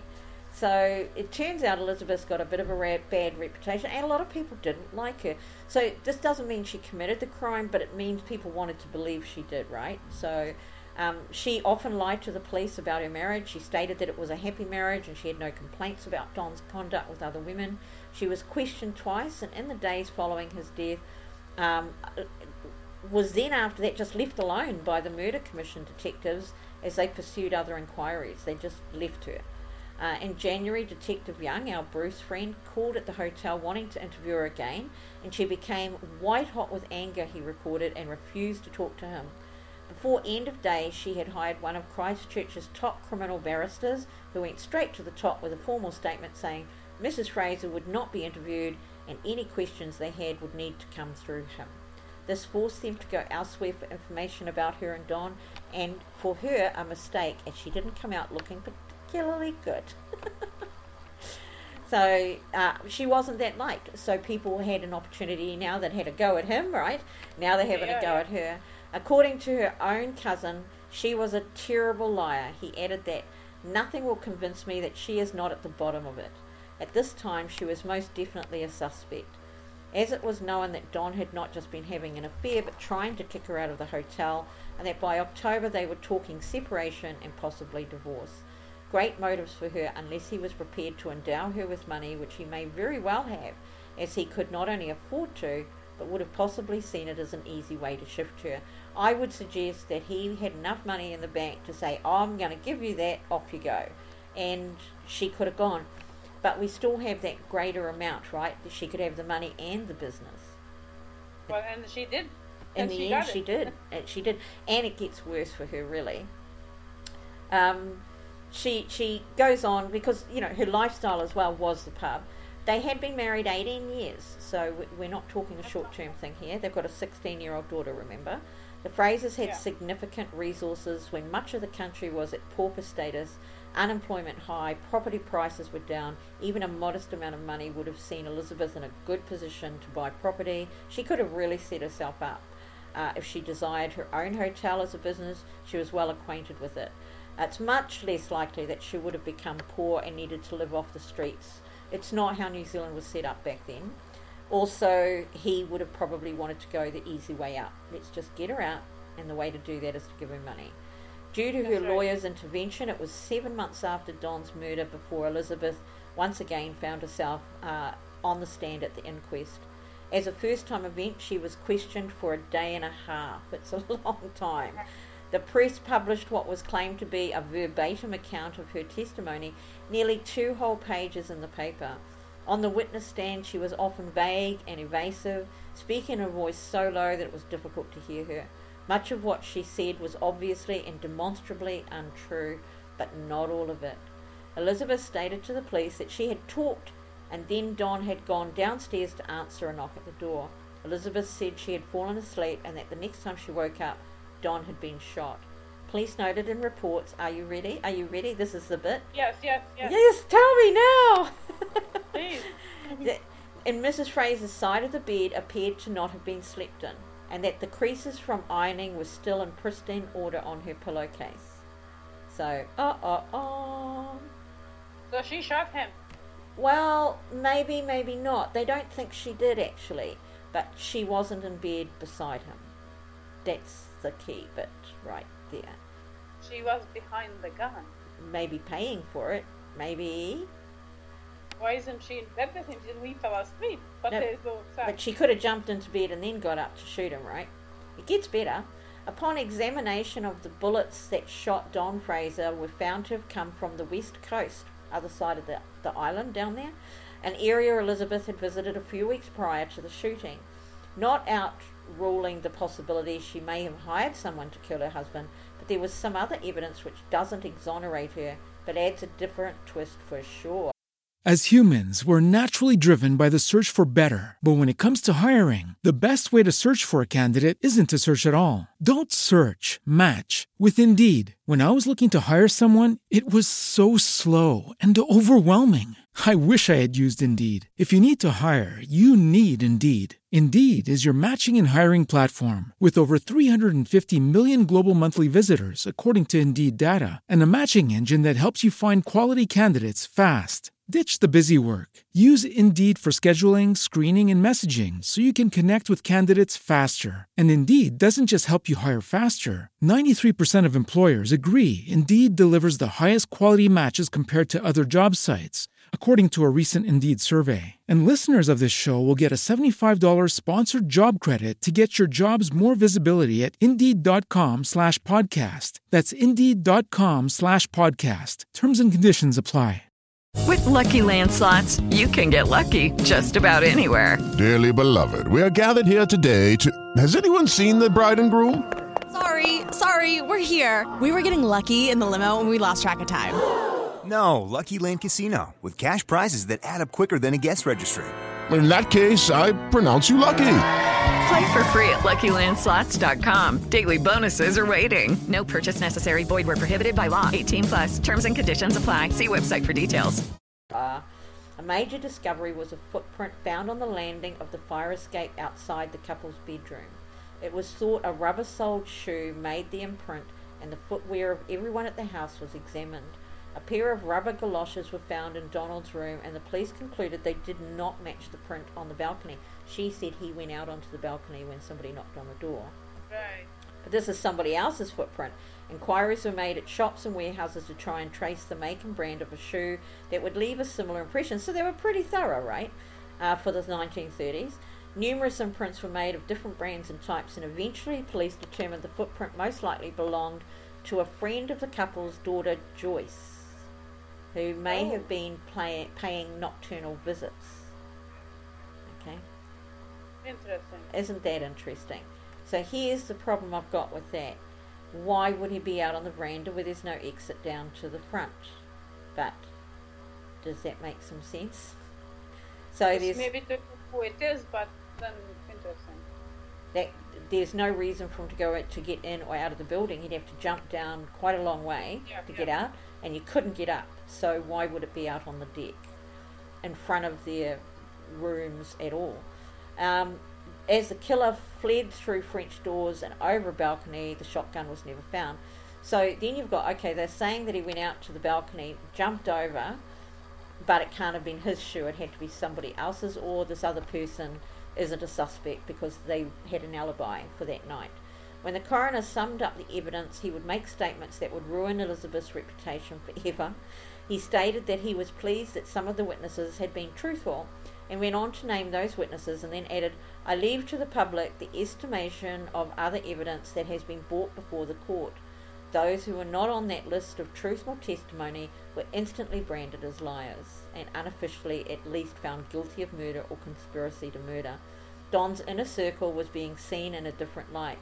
Marion Wood, Ted Russell, Joyce Fraser, and Elizabeth Fraser, none of them were mentioned on that list of truthful testimony." Is that interesting? Interesting enough, yes. Now, Higgs, if you remember, Ted Russell, his friend, and Marion Wood, the worker, while there seems to be some level of certainty due to the affair and state of their marriage that Elizabeth was involved, it was proven fairly conclusively that she did not shoot the weapon. There is a question as to whether she was even in the bed or in the room at the time of the shooting, and there was no doubt she was lying about things. But what things exactly, no one can be sure. The hotel was searched at least twice following the murder, and so was the surrounding district. No traces of the gun were found. So if somebody in that house shot him, they would have had to have left the house, but they were all there afterwards. Interesting. That's right. So there's a question about the gun, if it was somebody else. So here's something I thought. I pretty much feel like she was behind it, or maybe Ted Russell, because of the horse bit. That horse was worth a lot of money. I feel like somebody from the gambling. So that in this group would be Ted Russell, that they considered to be a liar, and he was also his friend, and they had a few sort of tiffs, but yeah, something to be noted. He also ran the bookmaking, right? So, he was the stud master, and so when we put those things together, I think that the reason Elizabeth was lying and wasn't around, my personal feelings through it all, were that she was having an affair and sleeping in another room after he got too drunk. And the only other person that lived there was Higgs, was the long-term. So you think I think so too. Why would that guy stay there all the time? Well, I lived at a pub for a year and a bit, but sometimes it's convenience, you know. So the question becomes, though, it could have been just because it was locale, because of course there were less places to live. He may have been able to afford it, and there mightn't have been anything else he wanted to live in. I don't know. It was Depression era. But at the same time, she definitely wasn't in bed. We don't doubt that. They've pretty much proven conclusively that she didn't have the capability of shooting a double-barrel shotgun. And that's okay, because they're not an easy thing to deal with. So I get that. They're quite long barrel, depends on your size, all of that stuff. And she didn't have any indications, like you'd be bruised, you'd have some kind of indication on you. Yeah, you have a kickback from that, because they... Especially if you're not familiar with them, and I doubt that she would have been familiar with them. It has to be a tall guy to kind of hit him like that. Or somebody familiar with guns, at the least, right? Right. So if you go the other side of that too, the person put the gun really close to him, when they could have done just as much damage from the door or from a few feet away. So why did they get that close to him? You know, so there's anger, get up close, I'm going to kill you. So if she was having an affair, it is entirely possible that the person she was having the affair with and her might have been in it together, right? I feel so, or maybe... Still money, because that's what they would have wanted out of it. If she got a payout, she would have had a fraction of the money she could have if he was dead, anyway. And now she has it all because he got murdered. So within days of the end of the inquest, the coroner received a note that he believed was a deliberate red herring. Mr. Mosley, you are a very smart man accusing witnesses of telling lies, but you are on the wrong track. I shot Donald Fraser, and it was spelt wrong. And I was quite justified in doing so. You have the best part to find me. So with Fraser being misspelled, nobody's sure if that's on purpose. The police had handwriting experts examined the note and found it to be inconclusive. So 2 out of 4 of them thought it was Elizabeth's hand, and the other 2 did not. Oh, interesting. Isn't that interesting? So they went on. The list of, oh my god. So I do believe that the coroner has the right idea that this is a fake letter to distract, but there's 4 people in the list that he's called liars. Basically, that's the list of people he didn't mention and congratulate for telling the truth, and that's those 4 people: Marion Wood, Ted Russell, Joyce Fraser, the daughter, and Elizabeth Fraser. And so the misspelling of Fraser is a really unusual misspelling, because it's always spelt with an S. So that seems a little bit on purpose. Also, you are a smart man accusing witnesses of telling lies, says it's one of those people that wrote that letter, right? Yeah, one of those, exactly. Yeah. Because couldn't be anybody else. So the problem here is exacerbated by the police believing without a doubt that Elizabeth had conspired to kill her husband due to the serious nature of the affair, and I don't think that was quite right, and that's where they got a little bit flummoxed probably. And the problem is because it prevents them from seeing other potentials. They had gone over every part of evidence but came up short of being able to prove her involvement. Elizabeth stayed as landlady of the hotel for only 1 more year after the inquest and subsequent dismissal, and then returned to New South Wales with her lover. Oh. Who's the lover? Who's it? They never mentioned who her lover was. Now, what happened to Silver Ring, the horse? Yeah, so there's a lover that nobody's mentioned in here. Exactly, nowhere. See, Nowhere. He wasn't investigated. Yet he's close enough to her a year later to go back to us to go to Australia. Silver Ring, the horse. The year following Don's death, he made a spectacular comeback, winning several major races, including the prestigious Telegraph Handicap at Trentham. Post-mortem, Don's horse wins made him the 8th most successful racehorse owned in the country. So ever. she was sabotaging that horse. Well, I think that maybe she was having an affair with the stud master. Yes. Because he would have had access.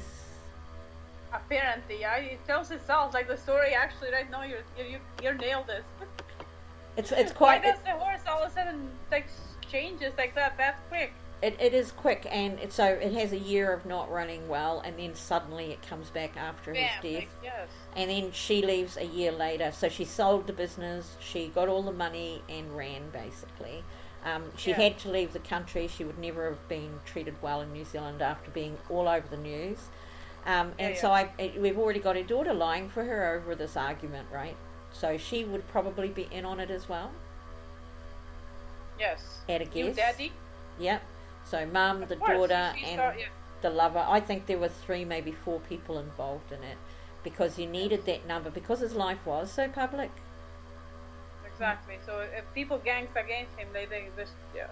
So when they checked for the buying of the bullets that they came from the West Coast, there were so few places selling ammunition that when they went over, the West Coast is very low population down the South Island even now. When they went over there to the places that sold guns and bullets, they found none were sold to a woman, by the way. So that means she went over there. So who did she go with? Her lover. Must have been, right? I mean, that's a deduction. But it's interesting because, you know what I mean, you cannot get a lover after the murder. So that was already stated she had an affair for a long time too. Well, the chances are good. I'm not saying it's absolute, but they've got her travelling to the West Coast, they've got the bullets coming from the West Coast, but they couldn't tie her to it. So she had to have been with somebody, or somebody was meeting her there, or she went there for a reason. So the timing of things, why would she go there? Would she go there knowing it would be a red herring later, that they wouldn't be able to put her in the shop buying the bullets, you know?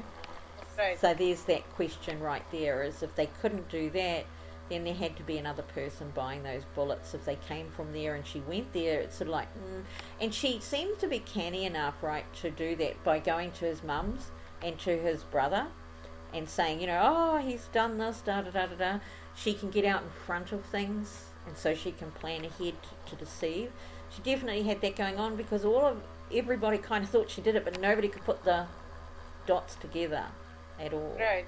For Elizabeth, but I think that's because she didn't do it on her own. That's what I think. And I think she didn't go to bed that night because she knew that it was going to happen that night. And I don't believe personally that there was anybody knocking on the door that she didn't let in. No, she didn't go to that bed. He was drunk and he was helped upstairs and the rest took over. So you've got all of these things that aren't adding up, right? It's quite interesting. That's why we like unsolved mysteries. Oh my gosh, but I feel like, how, what? You don't understand. Well, at the end of it, you just go for what you feel is the most likely persons, I guess. So we'll let everybody make their own decisions based on all of the individuals in the play, in the game, the outflow, which we know they're all the facts as they were handed over. The only things that weren't facts were about his personality, really, about what went on. Those sort of things were opinions. And sure, I'm sure he was a hard man. I have no doubts about that. But I also know he probably had to be. You get a pub like that full of drunk people. Yeah. You know, what are you going to do? You're not calling the police. At the end of the day, it's all about the money, apparently, right? Because totally. When he had an affair, she probably had an affair the whole time, and she was going to keep it that way. But when he got an affair, then she got threatened. Well, that's where I'm thinking she would never leave him, because she would have never left him. She would have lose it around and kept, you know what I mean, being married to him because she know money is hers. But as soon as she got threatened with a separation and all that, damn, the guy ends up dead. So basically, I want it all at the end of the day. And I think that there was a con with that horse as well before he died. You know, there was something played with, yes. And so the con there, you've got a horse that's losing, and then a guy comes up and offers him £3,500 for it. right? Yeah, who's the guy? That's exactly. The guy that's actually... Who offered him that, and that's while the horse was still being sick. So was making the horse sick to sell the horse so that somebody could make that killing later. It paid out loads more than that after it won those races, by the way. It just paid out huge dollars. So there's that aspect of it is in the game as well. And so the only question is, are those two things related, to the same person? So could be somebody she was involved with that was messing with the horse, what my intake is. So it still has to, it's part of that gambling thing, that she was tied to be behind his back, I'm feeling. Well, he clearly didn't know about it, so you've still got to have somebody who's got access to the horse and knowledge enough to make the horse sick, right? So that it can't win for a whole year. Exactly. Not just That's one or two races. It's a long time, to stop it from winning. So they would have to be doing something that would make it not quite well for that reason. And it would have to be some kind of... a vet or somebody, or a chemist. Well, we've got the trainers, anybody that's around the horse would have that kind of knowledge or the ability to do something like that. So horses don't live in your backyard, right? Race horses live at a stud. They live at a racehorsing place, and they get trainers and they have riders, and they go out every single day and get put through their paces, and they get special diets. All of that stuff goes on for racehorses. So it's not like he's got him in his backyard and keeping an eye on him. So he has to trust all of these people to do the right thing. So maybe he was a bit too trusting. That means it had to be somebody he knew well, and believed the story that he was told. And the question for me is, if you got a horse, even if it ran well, and started losing for nearly a year, would somebody come up and offer £3,500 for it? You know? Exactly. Why would they do that? Unless, for a losing horse. Yeah. So I don't know. The question becomes, are they two separate events, or are they a single thing going on that led to his death in the end? He wouldn't sell the horse. So, we go down the next track. Maybe the whole thing is all one particular moment or event. So anyway, that's our show for today. We've gone a little bit over, significantly over. Just a little bit. Unsolved mysteries. It's a big story, right? So yeah, like getting through it's pretty good. And of course, you're left with that idea. Anybody that goes back, listen to the whole story. As you listen to that story, you're going to hear every single player. All of that information comes out of the New Zealand Police archives, and they are all transcripts of interviews and the inquest. And so it makes it very interesting, because you can decide for yourself who you think did it. And of course, while it's clear who they thought did it, it seems to me to be a bit bigger than where they were targeting. I think if they broadened their view a little bit, they would have picked up the other players, the other people that were potentially a part of it. And they might have worked out where they'd gone, instead of concentrating so hard on Elizabeth that they missed maybe other players in the game. Yeah. Her boyfriend. That guy, yeah. That guy who isn't named anywhere except we don't for... know exactly. Why is he hiding? Yeah. How does he end up going with her, leaving town, leaving country with her? He was part of it the whole time, but nobody seems to mention him. What? They mentioned his girlfriend, but not her boyfriend, so why?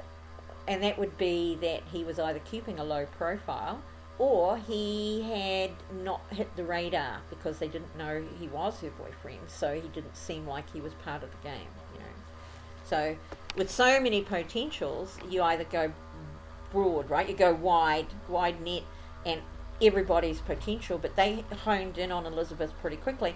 I don't think they were wrong, just that I think she definitely had a bit of help, if not a lot of help.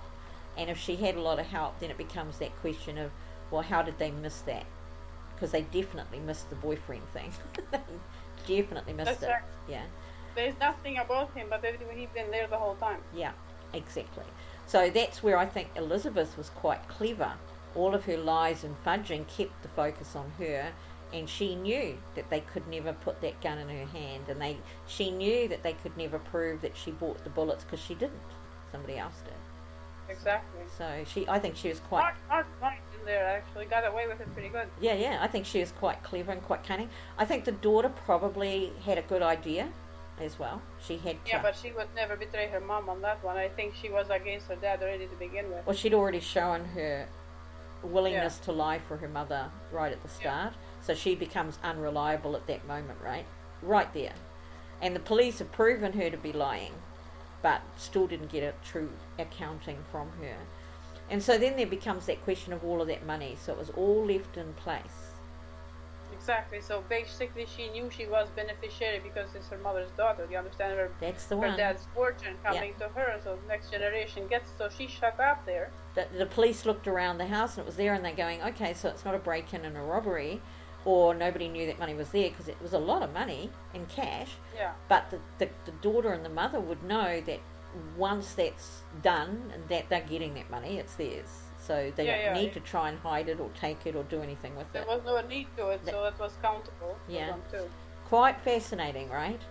So there we go. That's our wonderful stories. Hello there, Michelle. She's popped on in there. And she's heard half of it maybe. So we've had a extra long show. Yeah, it's almost 1 hour and 45 minutes. Yeah. But it was fun though, and listening to that. Well, it's actually quite nice to get all of that information out. There's most of the unsolved that I do don't have that level of information. That's probably the most detailed police accounting I've ever seen in my life. It makes it even much better because it happens in your kind of town, your own country and place, where you're familiar with and you know pretty much everything about. You lived in all the places. It's kind of thing that make it more personal to you, and they tell that story really nicely. Well, there's others that I've got that I think are interesting from other countries, but you never get that police detail. You get newspaper accounts and you get certain amount of it, but this one was just so well recorded. I don't know if it was because it's the police in the 30s. It's what everything got written down, dunk, dunk, dunk, dunk, dunk. Whereas now you get recordings as well as written transcripts. So it's quite a fascinating thing, and it's always fun. So we periodically will be continuing with our unsolved shows every couple of months, just like the alien ones. We'll hit the unsolved because one, they're fun. Two, some of them have an intuitive or a psychic element to them that you could perhaps pick up on or read or understand because there is less information. This one's more of an intellectual. You would sort of know as you walk through it who all those players are, what their roles are, where they were, what they were doing, which is fascinating. So interesting. How come they never went back and investigated the guy who left the country with him? I would have gone back if I was a cop, and I would have been, I don't know, I would have been kind of. Well, I think, but at that point it's done, you see, so you haven't got a court case anymore. So once the coroner has gone, we know it's murder, it's over, it's done. So they go to the coroner first to decide if they've got enough evidence to take it further, and they just didn't have enough evidence. So the fact that she left the country with a boyfriend, and you think about back then too, they wouldn't have even known. They'd just get on a plane and fly out or get on a boat because you didn't have passports to Australia and New Zealand up until the late last century. Right? Oh, well. Yeah, we could just buy tickets like it was flying local to both countries. So it was different on that respect. You could buy a ticket and nobody's gonna know. You're not going to a government body to get, stuff for entry or exit. Anyway. Yeah, it's not really recorded in that way. They would have been recorded on ships' records, but you don't need permission to do it. You don't have that kind of system in play.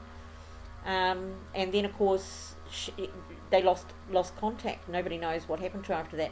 So because they didn't name the lover, my guess is, it's just a guess, is that they probably got married and therefore she would have had a different surname after that. Oh, I see. Yeah. So they may have, because she left the country under her own name, and that's how we know, it would be in ships' records or flights. Back then probably a ship, because there would have been ship records. I get that bit.